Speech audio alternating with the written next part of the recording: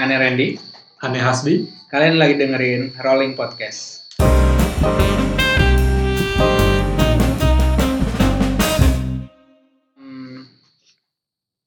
Sesuai janji kita untuk terus merutinkan podcast ini, sudah 2 minggu ya dari podcast terakhir. Bukannya minggu kemarin? Libur ya? Bukan libur, diselingin vlog. Jadi nggak apa-apa, nggak usah di-cut. Jadi akhirnya kita menemukan sebuah formula di mana minggu pertama adalah rolling podcast, kemudian minggu kedua rolling vlog, dan begitu bergantian berikutnya. Jadi minggu pertama rolling podcast, minggu kedua ganjil genap. Betul. Jadi ya siaran setiap minggu ya, kita kan anaknya produktif banget gitu. Jadi ya gitulah kurang lebih.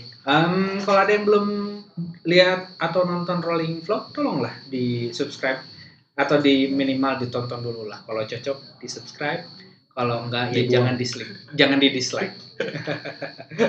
Oke. Jadi balik lagi sama Ane Randy dan Ane Hasbi. Di episode kedua ini kita akan ngomongin apa, Bi? Kita bakal ngomongin tentang AI dan machine learning. AI, artificial intelligence ya. Betul. Oke. Langsung aja kali ya. Ya, boleh. Oke.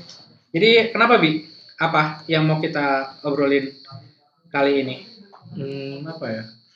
Mungkin kayak episode sebelumnya kita lebih ngebahas tentang fenomena yang mungkin terjadi dengan adanya teknologi ini. Jadi kira-kira apa sih manfaat atau sesuatu yang bisa kita diskusikan tentang teknologi. Asalnya kemarin tuh kita cari-cari bahan yang lagi seru apa. Kemudian Hasbi tuh lagi ngerjain project machine learning juga ya? Oh, itu Google Action. Itu apa? Itu machine learning juga bukan sih? Ya, itu semacam machine learning sih. Tapi machine learningnya itu bagiannya Google. Kita cuman ngoding kayak skenario-nya. Skenario obrolan. Jika maka. Jadi kalau usernya ngomong sesuatu akan dibalas dengan Jadi artificial intelligence itu apa sih? Ane tuh selalu berpikir kalau artificial intelligence itu adalah Skynet. Dimana ya itu tapi artificial intelligence. Yeah. Jadi emang sih kayak banyak teknologi yang akhirnya kita bayangkan itu seperti pop culture gitu kan. Ya. Tapi itu juga pada level tingginya nanti mungkin akan jadi Skynet. Jadi bisa dibilang pop culture menuntun teknologi atau teknologi yang menuntun pop culture? Iya, itu. Mungkin dua-duanya kali. Jadi si pembuat pop culture bakal konsultasi sama technician, kira-kira teknologi apa sih yang bakal ini, terus ya bolak-balik saling memotivasi kali. Ayam telur duluan mana ya? Iya sih. Jadi kayak ya Ane juga sering dengar bahwa orang-orang yang bikin film sekarang tuh bikin cerita pasti selalu konsultasi dengan saintis dan banyak ilmuwan lah ya, biar mereka menulis cerita tuh ngarangnya nggak kejauhan lah ya, bahwa itu tuh mungkin akan terjadi tapi beberapa puluh tahun lagi. Kayak kalau kalian kemarin sempat ada tuh Blade Runner 2049 kan, itu juga ada AI dan machine learningnya juga kan, sedikit berbau itu. AI dan machine learning ini juga bisa kalian temuin di Civil War sih sebenarnya. Jadi kan si Hydra itu kan mau ngebajak helicarrier-nya Shield yang baru kan, dimana mereka nyusupin algoritma dimana algoritma itu bilang bahwa mereka bisa mendetek orang-orang yang diprediksi bisa membahayakan Hydra di masa depan. Jadi begitu helicarrier mengudara, algoritma itu jalan, mereka akan ngedetek orang mana, mereka marking dan mereka bunuh semuanya orang itu. Itu kan sangat mengerikan. Jadi bukan jadi sih, tapi kenapa ya AI dan machine learning itu selalu profesinya jelek gitu loh? Ya itu mungkin karena ini sih. Kan artificial intelligence itu dilakukan oleh mesin. dan mesin itu kan kayak nggak punya nurani gitu. Jadi ujung-ujungnya tuh morality gitu. Ya, kayak beneran hitam putih gitu nggak ada. Jadi ketika dia melihat ada sesuatu itu tuh salah, ya dia tuh menganggap itu tuh salah dan harus dimusnahkan misalnya. Iya. Tapi cara kerjanya sendiri tuh gimana sih si AI dan machine learning itu? Kalau yang aneh tahu tuh dia machine learning yang sederhana tuh awal mulanya mereka diberi beberapa skenario dan diberi beberapa tugas. Mereka melakukan semua itu berulang kali. Kemudian mereka menganalisis data yang udah kekumpul, itu kayak data mining juga kan. Terus mereka analisa sebuah pola dan mereka bisa mengambil sebuah keputusan untuk skenario berikutnya yang baru gitu loh mereka dapatkan. Jadi kurang lebih kayak gitu nggak sih? Itu tuh sebenarnya versi tingkat tingginya dari artificial intelligence. Jadi kalau ada skenario terus komputernya disuruh belajar sendiri dengan skenario itu tuh sebenarnya kayak impian gitu. Kan kayak kemarin misal apa ya, OpenAI itu tuh kan kayak sangat terbuka, kayak tidak ada domain. Jadi kita bisa masukin domain apapun ke situ, suruh komputernya belajar dan dia bakal ngerti sendiri. Cuman kalau dari yang gampangnya itu lebih ke kayak kita sangat domain ini dependent. Ini misal kita mau tentang apa ya, misal klasifikasi gitu. Kayak kita tuh misal ini klasifikasi spam email. Itu tuh kita ngasih contoh-contoh email yang spam, contoh email-email yang bukan spam, terus kita nentuin fitur-fitur apa aja yang biasanya ada di email. Misal kalau di email itu biasanya huruf kapital. Atau ada yang lain. Nah, kita tuh nentuin fitur-fitur apa aja. Nanti si mesin itu akan mengolah data yang banyak dengan data yang kita masukkan dan dia bisa menentukan akhirnya. Jadi kalau yang gampang itu sebenarnya banyak ini kitanya juga, banyak apa faktor manusianya juga kayak nentuin fitur. Jadi kalau sangat terbuka itu udah apa ya, level tinggi lah, machine learning level tinggi. Berarti kalau kita tarik ke belakang, gini deh, sebelumnya ke situ, Anda mau tarik dulu ke belakang. Komputer pertama tuh kan yang bikin Alan Turing itu ya, Alan Turing. Itu kan dia awalnya dia mau ngedecipher kodenya Nazi, biar mereka dapat bocoran Intel kan. Nah, apakah itu sudah bisa dikatakan AI dan machine learning? Kayaknya belum sih. Itu kan segalanya itu kayak si mesinnya itu cuman apa ya, mengolah data yang masuk, dilakukan sebuah fungsi dan ngeluarin output kan. Itu kayak belum sih kalau machine learning itu di mana akhirnya si komputer itu bisa menentukan sendiri dengan input ini tuh outputnya apa. Ya jadi kayak apa ya? Berarti dia ngambil keputusan baru gitu ya? Membuat keputusan baru. Kalau itu kan, kalau yang tadi mesin itu kayak pokoknya fungsinya ada, inputnya ini, keluarannya itu. Itu berarti tokan ini ya, apa namanya? Jika maka ya. Kalau ya si fungsi lah itu. Tapi berarti kalau kita mau ngambil contoh sederhana AI dan machine learning itu apa sih? Apa aja bentukannya selain si apa tadi spam detektor? Apa lagi ya? Contoh ini nggak sih? Kalau kalian tahu ada app Swift Keyboard itu itu juga. AI jadi dia ngerekam kata-kata yang udah pernah kita ketik, terus akhirnya dia bisa memprediksi kalau kita ngetik apa tuh kata selanjutnya apa. Word suggestion itu ya. Katanya juga Snapchat filter, IG story filter itu AI dan machine learning, di mana mereka ngenalin muka kita. Terus Snapchat sih.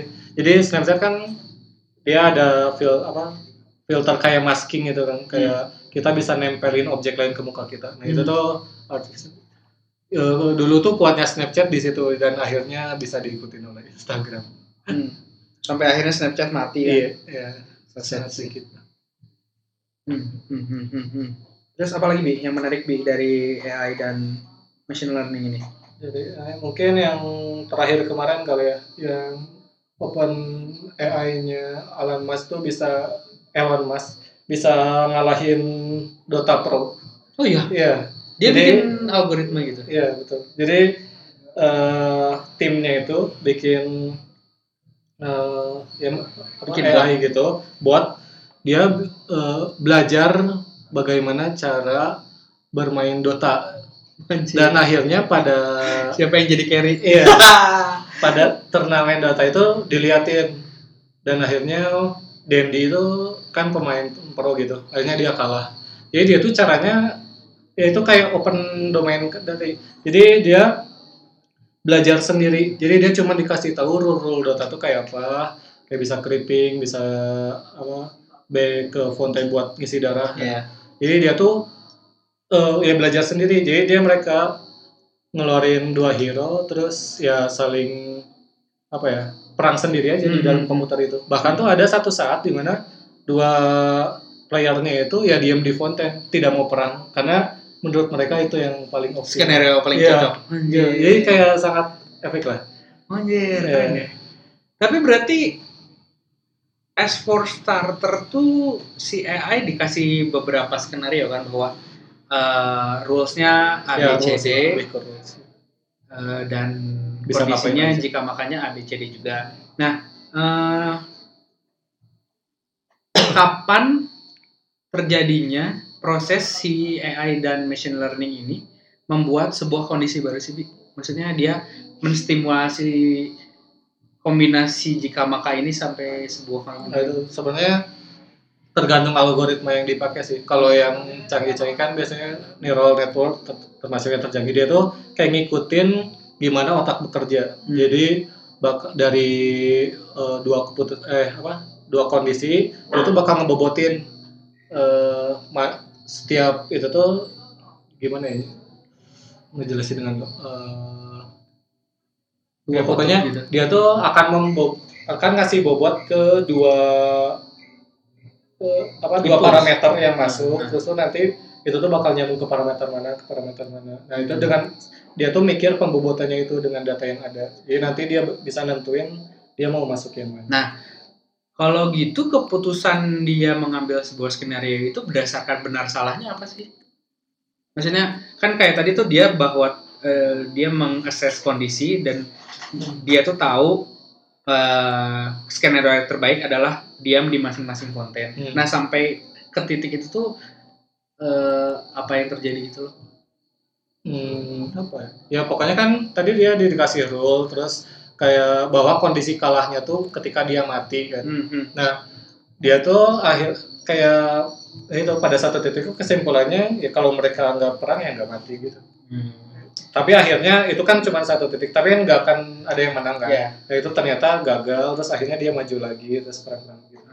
Berarti selain si jika maka itu mereka juga diberi sebuah tujuan utama gitu ya? Iya betul. Kayak jadi, yang penting kalian tuh harus menang apapun skenario-nya. Ya. Jadi ada kalau di data training tuh ada resultnya kan. Nah itu tuh untuk data training tuh si resultnya tuh udah tahu gitu.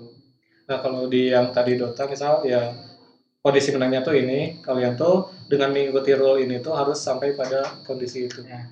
Berarti resultnya hanya satu atau bisa diberi opsi result? Atau harus saklek? Ya kalian harus menang. Kayaknya tergantung kasusnya kan. Dan kalau di kompetitif ya pasti menang kan. Kalau di game ya, catur ego ya. Ya itu juga. Kemarin kan dari Google DeepMind tuh baru ngalahin Pro. Itu keren sih. Dan itu tuh kayak ya sangat. Jadi ego itu dari setiap langkahnya itu kayak ada lebih dari 200 kemungkinan langkah berikutnya. Terus kayak kan si rule-nya tuh kayak apa yang ente lakukan sekarang tuh akan berpengaruhnya ke langkah-langkah ke depan kayak jauh. Jadi itu kayak epic. Kayak bisa. Kan kalau catur tuh kalau kita majuin ini kayak bakal langsung kelihatan kalah enggaknya. Yeah. Kalau ego tuh kan kayak lebih ke area gitu. Yeah. Dia memikirkan jauh ke depan. Tinggi sekali berarti itu algoritmanya sangat kompleks. Berarti itulah kenapa ya bahwa profesi atau semua hal yang diceritakan pop culture mengenai AI dan machine learning itu selalu buruk ya, karena resultnya tuh selalu saklek gitu kan. Kalau kayak Skynet itu kan tujuannya dia membuat bumi lebih baik, lebih baik. Dimana dia berakhir pada kesimpulan bumi bisa lebih baik tanpa hukuman manusia gitu. Makanya mereka menggenocide umat manusia. Gak ada nurani. Kayak dia cuma tahu benar apa, salah apa. Tapi kita bisa ngajarin hal-hal yang abstrak kayak morality gitu nggak sih ke mereka? Belum ya itu. Itu kalau ya nggak tahu sih. Cuman kalau di film udah ada ya, nggak tahu benerannya udah tahu. Black Mirror. Iya sih. AI dan machine learning itu sangat Black Mirror. Tapi emang susah sih menentukan hal-hal yang abstrak. Kemarin ini sempat lihat seriesnya dari web series dari Fox tuh, judulnya tuh Shift Change. Terus di situ ada beberapa hal tentang pembahasan tentang sudah sejauh mana artificial intelligence berkembang. Nah, yang kayak tadi mereka tuh nyebutin beberapa hal yang udah Hasbi sebutin, kayak misalnya baru-baru ini menang Igo lawan juara dunia Igo ya. Menang Dota lawan tim Dota profesional malah ya. Ya, itu by one sih, 1 lawan 1. Oh ya, sama Dendi doang. Ya dia trainingnya sebenarnya sama player lain, cuman akhirnya dia cari Dota, finalnya sama Dendi gitu. Dendi Mursalim orang Garut. Ya, jadi di si Fox itu mereka cerita perkembangan AI dan yang ada hal yang menarik di mana sebuah studio yang meresearch AI dan machine learning ini sudah bisa membuat engine yang mengenerate video 30 detik itu loh. Video trailer. Bukan. Jadi nanti suka lihat ini nggak sih di Instagram atau di Twitter kayak berita detik.com tapi cuma 30 detik. Jadi cuma ikhtisar gitu. Nah, mereka tuh nge-generate itu tuh dari AI. Jadi mereka cuma masukin ada artikel misalnya tentang Donald Trump yang mau ketemu sama Kim Jong Un. Si AI itu ngedetect keyword mana aja yang penting dan menarik untuk audiens.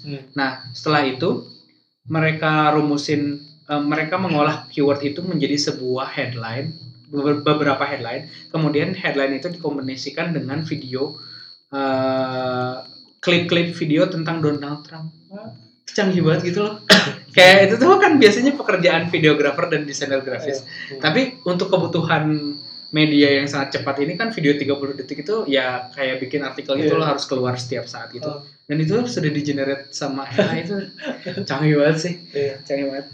Iya, sama yang tadi sih, sama yang Hasbin bilang, yang kalau kalian sempat tahu ada film namanya Morgan. Film itu kan kurang lebih ngebahas sebuah riset yang membuat manusia dengan kecerdasan buatan. Nah, untuk menyusun trailernya itu si studio ini nge-hire researcher artificial intelligence, Bi. Jadi mereka memutarkan seluruh filmnya terhadap si AI itu. Kemudian si AI itu menganalisis potongan mana saja yang sangat dramatis sehingga layak untuk dijual di trailer. Jadi mereka memotong durasi penuh film itu menjadi 3 menit trailer. Itu berdasarkan machine learning aja. Efek sih itu. Ya nggak gimana Black Mirror meramalkan kita akan punah dengan AI dan machine learning gitu. Yang ngomong-ngomong tentang tadi itu kan kayak sebenarnya mengambil pekerjaan yang dulunya. Nah itu juga banyak ini sih kayak apa ya, menjadi pembahasan apakah machine learning, automation, robot itu akan menggantikan pekerjaan manusia. Gimana tuh? Dan ya itu juga ada video dari Fox juga sih. Ternyata tuh itu pernah terjadi juga di tahun 1920-an, 1940-an. Itu tuh kan dulu mulainya industri revolusi mulai ada pabrik-pabrik gitu kan, kayak petani itu akhirnya pada pakai mesin-mesin buat Traktor. ya. Nah itu tuh dari dulu tuh ternyata sudah ada kecemasan itu apa bahwa robot itu akan menggantikan manusia. Yeah. Dan ternyata akhirnya kan manusia akan menemukan pekerjaan baru yang memang tadinya tidak ada sebelumnya. Ya field baru ya. Ya itu menarik sih, kayak ternyata tuh ketakutan kita sekarang ini tuh udah terjadi di masa lampau dan ya nggak seperti itu gitu, kayak pasti menemukan jalan keluar. Bahwa hal itu terjadi iya. Ada pekerjaan yang hilang tuh tapi manusia selalu bisa mencari bentuk lain pekerjaan lain gitu. Soalnya kan dengan ada otomasi itu kayak lebih efisien, produktivitinya makin meningkat dan akhirnya menemukan hal lain yang untuk dilakukan. Bahkan untuk pabrik mobil juga kan udah banyak pakai robot kan. Dan itu nggak machine learning sih ya, cuma tasnya hanya satu dan itu dilakukan ke robot gitu. Repetisi gitu ya. Betul. Tapi kemarin ada ini juga apa sih, concern menarik juga, karena kan kalau kita tarik ke belakang tadi obrolan kita kan bahwa si AI ini kan menghasilkan keputusannya dari data mining. Nah, kemarin tuh ada kasus Facebook itu. Oh iya. Yang tagar delete Facebook itu. Itu apa sih yang terjadi? Ya, jadi itu tahun berapa ya mulai lupa. Pokoknya ada satu badan namanya Cambridge Analytica. Dia tuh melakukan riset terhadap data-data orang di Facebook. Ya, jadi ceritanya Cambridge Analytica ini di-back di Amerika ya ini. Di-back oleh orang dari Partai Republik untuk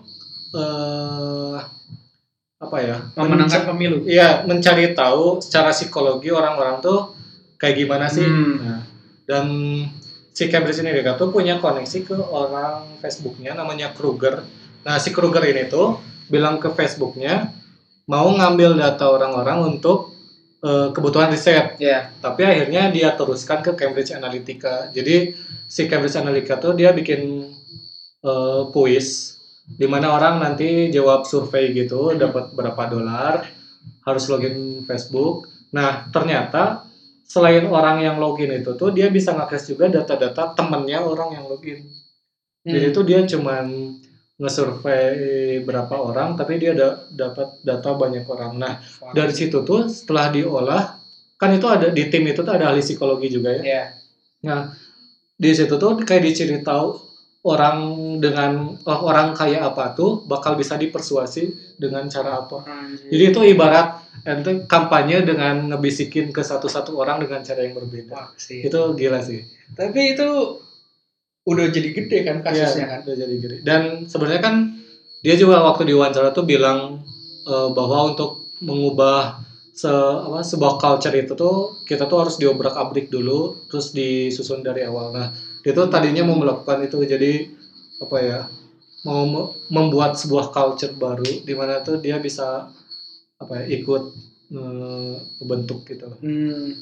Jadi cara dia menyadarkan masyarakat bahwa data-data kalian tuh berharga, bahwa setiap term and agreement yang kalian checklist di depan tuh sangat perlu dibaca tuh dengan cara mengobrak-ngobrak itu. Nah, itu ini agak ini sih. Jadi dia tuh sebenarnya kan dia whistleblower ya sebenarnya.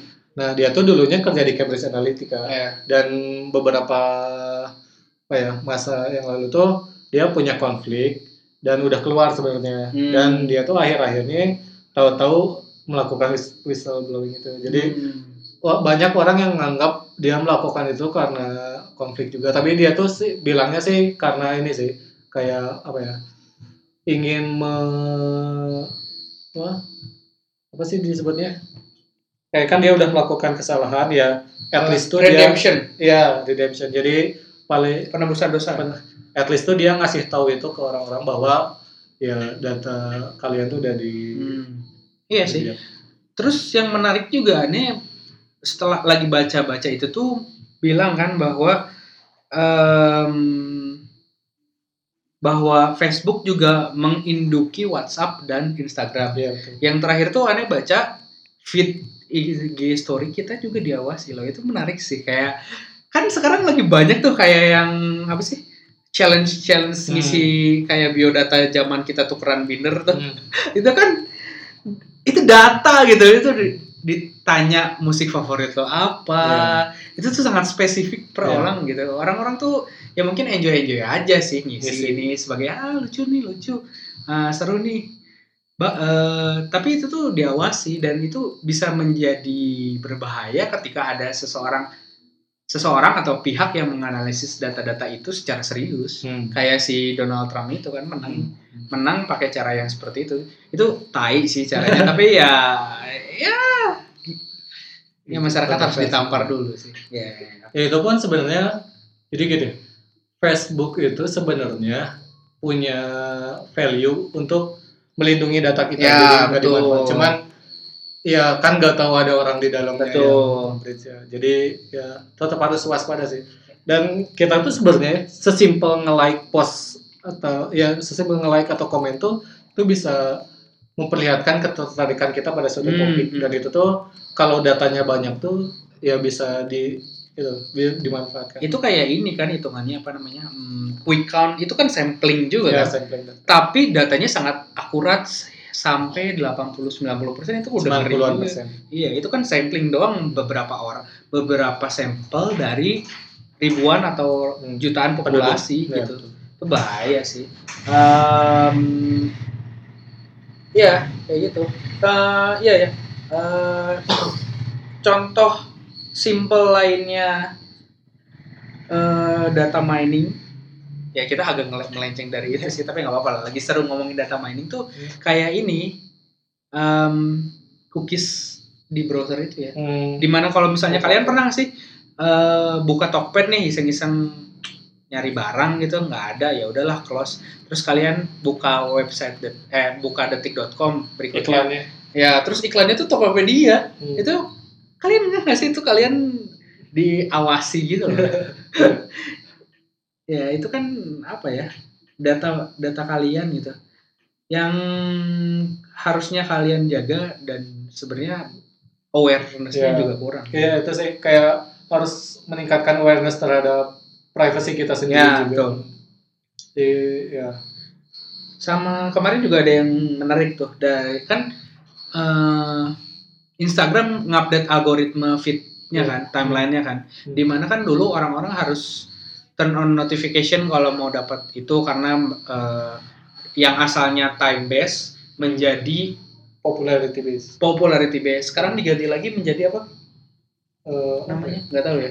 Cuman ya pokoknya aturannya tuh kayak kalau kalian ngepost sesuatu dan kalian tidak mendapatkan like atau komen di 3 menit pertama, postingan kalian tuh tidak akan ditampilkan saat itu juga. Ya dia tuh bakal sampling dulu ke berapa persen follower kita. Kalau responnya bagus baru berapa persen lagi ya. Ya, itu kan tai ya. Maksudnya untuk buzzer atau influencer ya itu kan shifting yang sangat mungkin tidak mengenakan. Terus akhirnya ada sebuah platform baru yang namanya Vero. Vero ini bilang bahwa kita nih nggak kayak Instagram, kita nih nggak kayak Facebook. Tapi begitu orang-orang mulai download, aneh lihat ratingnya jelek. Terus begitu aneh cari tahu, ada artikel yang menyebutkan bahwa Vero ini tersangkut beberapa masalah. Masalahnya itu antara lain kayak kantornya tidak mempekerjakan wanita lah, ada diskriminasi lah. Ya itu gitu. Ya itu satu hal lah. Tapi yang menarik adalah bahwa si Vero ini tidak melindungi data usernya. Jadi setiap foto yang kita posting, dia bebas menggunakan itu secara komersial. Ya oke lah, mereka bilang, yo kita tidak seperti Instagram. Ya duitnya dari situ. Ya gitu. Jadi apa ya? Ujungnya bisnis sih. Kayak Instagram, Facebook gitu juga kan melakukan itu karena dia tuh merasa terancam dengan buzzer. Kan sementara Instagram sendiri punya sponsored ad. Kalau ada buzzer tuh ya akhirnya mereka nggak. Betul. Bahwa likes kalian yang bertebangan di Facebook itu juga diolah sebenarnya untuk Facebook Ads. Kecanggihan ads itu tuh ya, kalau kalian mau tahu, kita tuh bisa masang sebuah ads di mana kita sudah tentukan demografinya, target umurnya, karakternya seperti apa, interestnya apa, dan kita bisa misalnya kita pasang budget untuk iklan A 1 juta. Di minggu pertama itu pasti sangat mahal karena per tayangnya, per impressionnya itu sangat mahal karena Facebook atau ya Google tuh lagi cari algoritmanya gitu. Jadi ini tuh iklan masih mahal di minggu pertama karena gue masih nyari nih mana targeting yang cocok. Begitu masuk minggu kedua itu bisa sangat murah karena dia sudah menemukan target yang mereka cari. Ya dari mana asalnya, ya dari cookies, data kalian yang bertebaran, likes kalian yang bertebaran, ditambah feed IG story kalian yang milih-milih preferensi itu kan, itu bisa dianalisis gitu. Bahkan yang lucu kemarin ada sebuah postingan satir sih menurut saya. Ada yang ngepost Instagram Story Challenge di mana masukkan nomor kredit kalian. Berapa sih nomor kredit kartu MT, terus berapa sih nomor CVV-nya? Itu tuh yang sangat canggih. Siapa yang mau ngisi coba? Itu sangat canggih.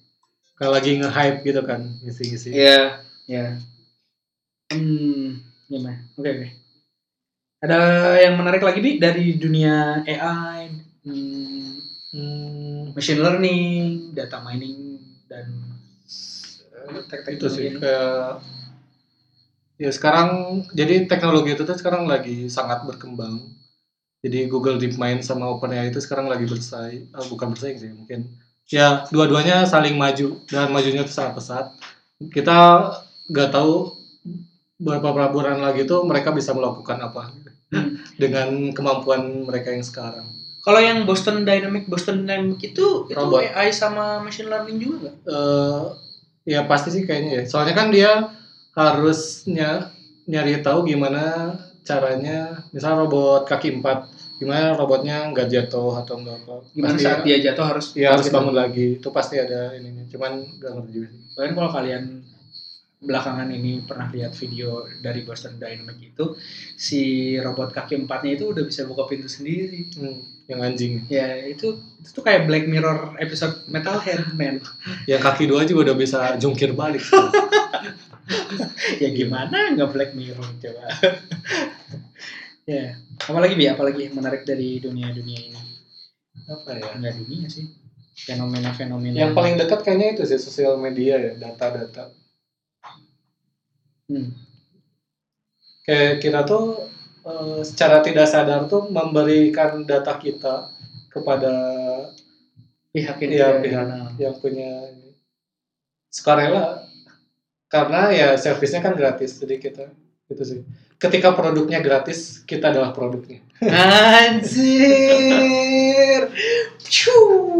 meledak kepala gue. Jadi data-data kita yang akhirnya. Lah, tinggal di hutan aja lah. Tinggal di hutan. Oh ya, ini juga sih kemarin baru ini kan Facebook itu ada face recognition ya.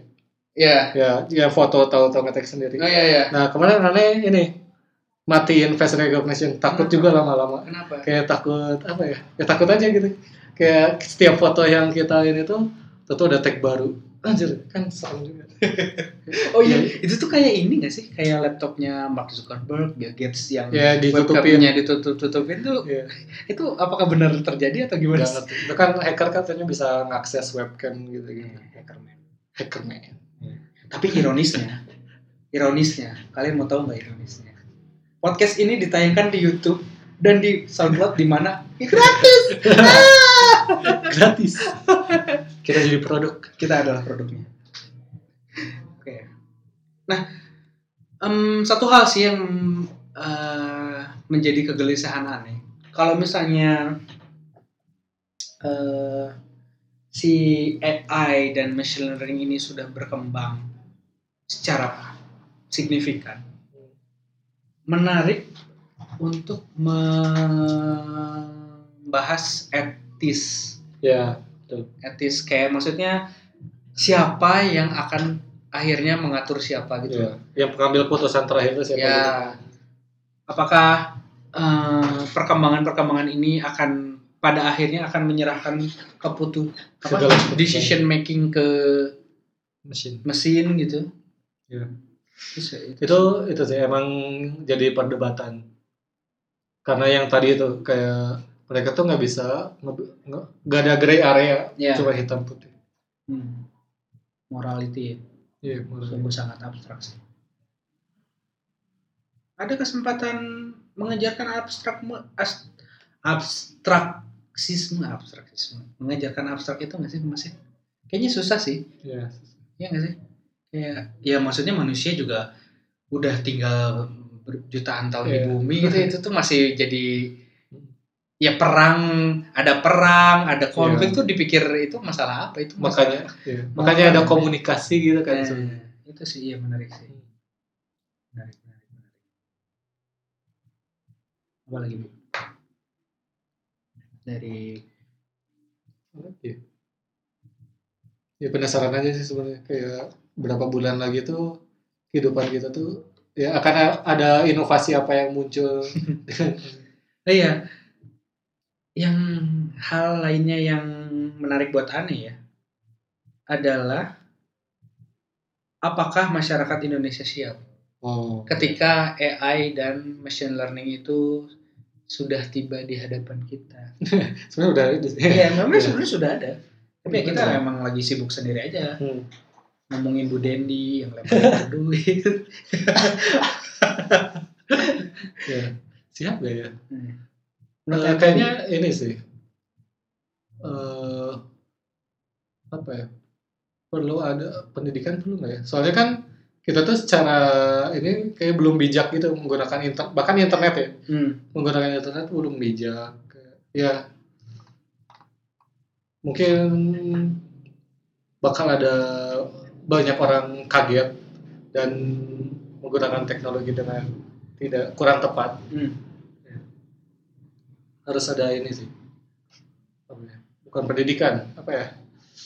Apakah harus selalu menelan pil pahit di mana harus ada sebuah tragedi nasional yang harus kita petik atau kita bayar secara mahal? Apa itu? Apa ya sebenarnya gitu? Ya adalah pokoknya hal-hal kayak gitu. Tapi ya sih bahwa kultur berinternet kita tuh kan masih sangat jauh dari kata ideal. Bahkan Amerika sih, dunia barat yang sudah mengenal internet secara dewasa juga kan masih banyak hal yang baru menurut mereka gitu loh. Yang itu masih sangat gagap untuk mereka sikapi. Menurut aneh, kalau misalnya saat itu tiba, mungkin harus lebih banyak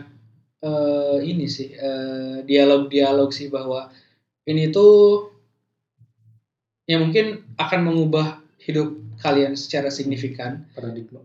Ya, tapi ya akan membantu hidup kalian juga jika itu disikapi secara benar gitu sih. Ya. Sulit sih, masih mengawang-awang sih.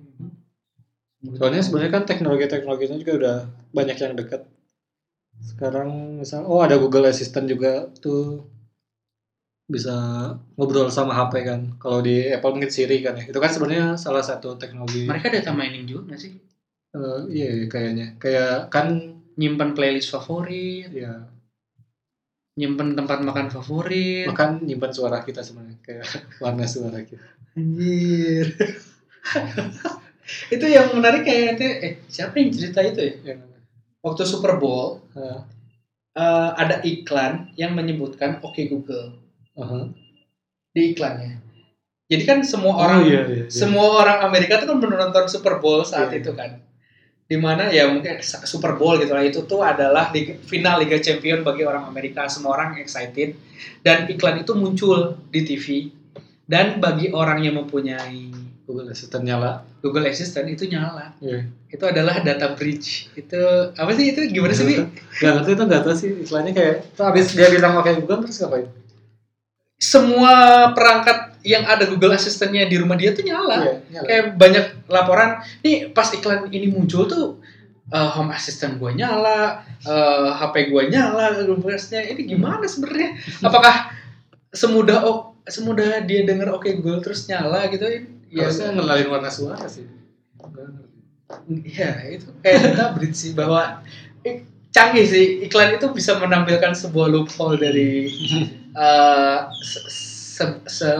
pihak raksasa seperti Google sih. Itu kayak bahkan sekelas Google pun ini masih ada flow-nya yang sangat menganga gitu loh.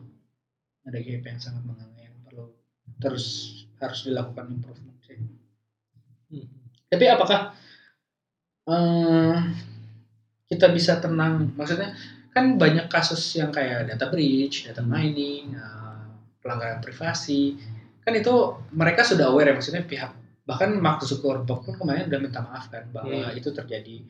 Nah, tapi apakah kita bisa rest assured mereka tuh mengerti kegelisahan kita dan itu akan di-improve secara benar gitu kan?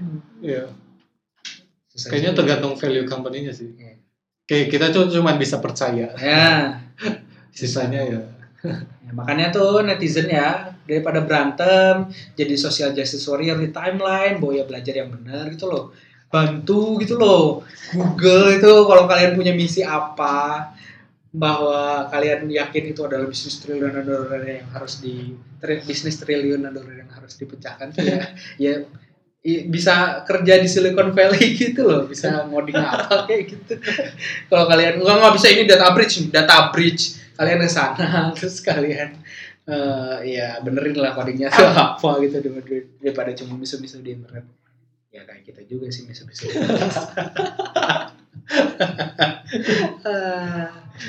Oke, dari Anda ada lagi nggak, Bik?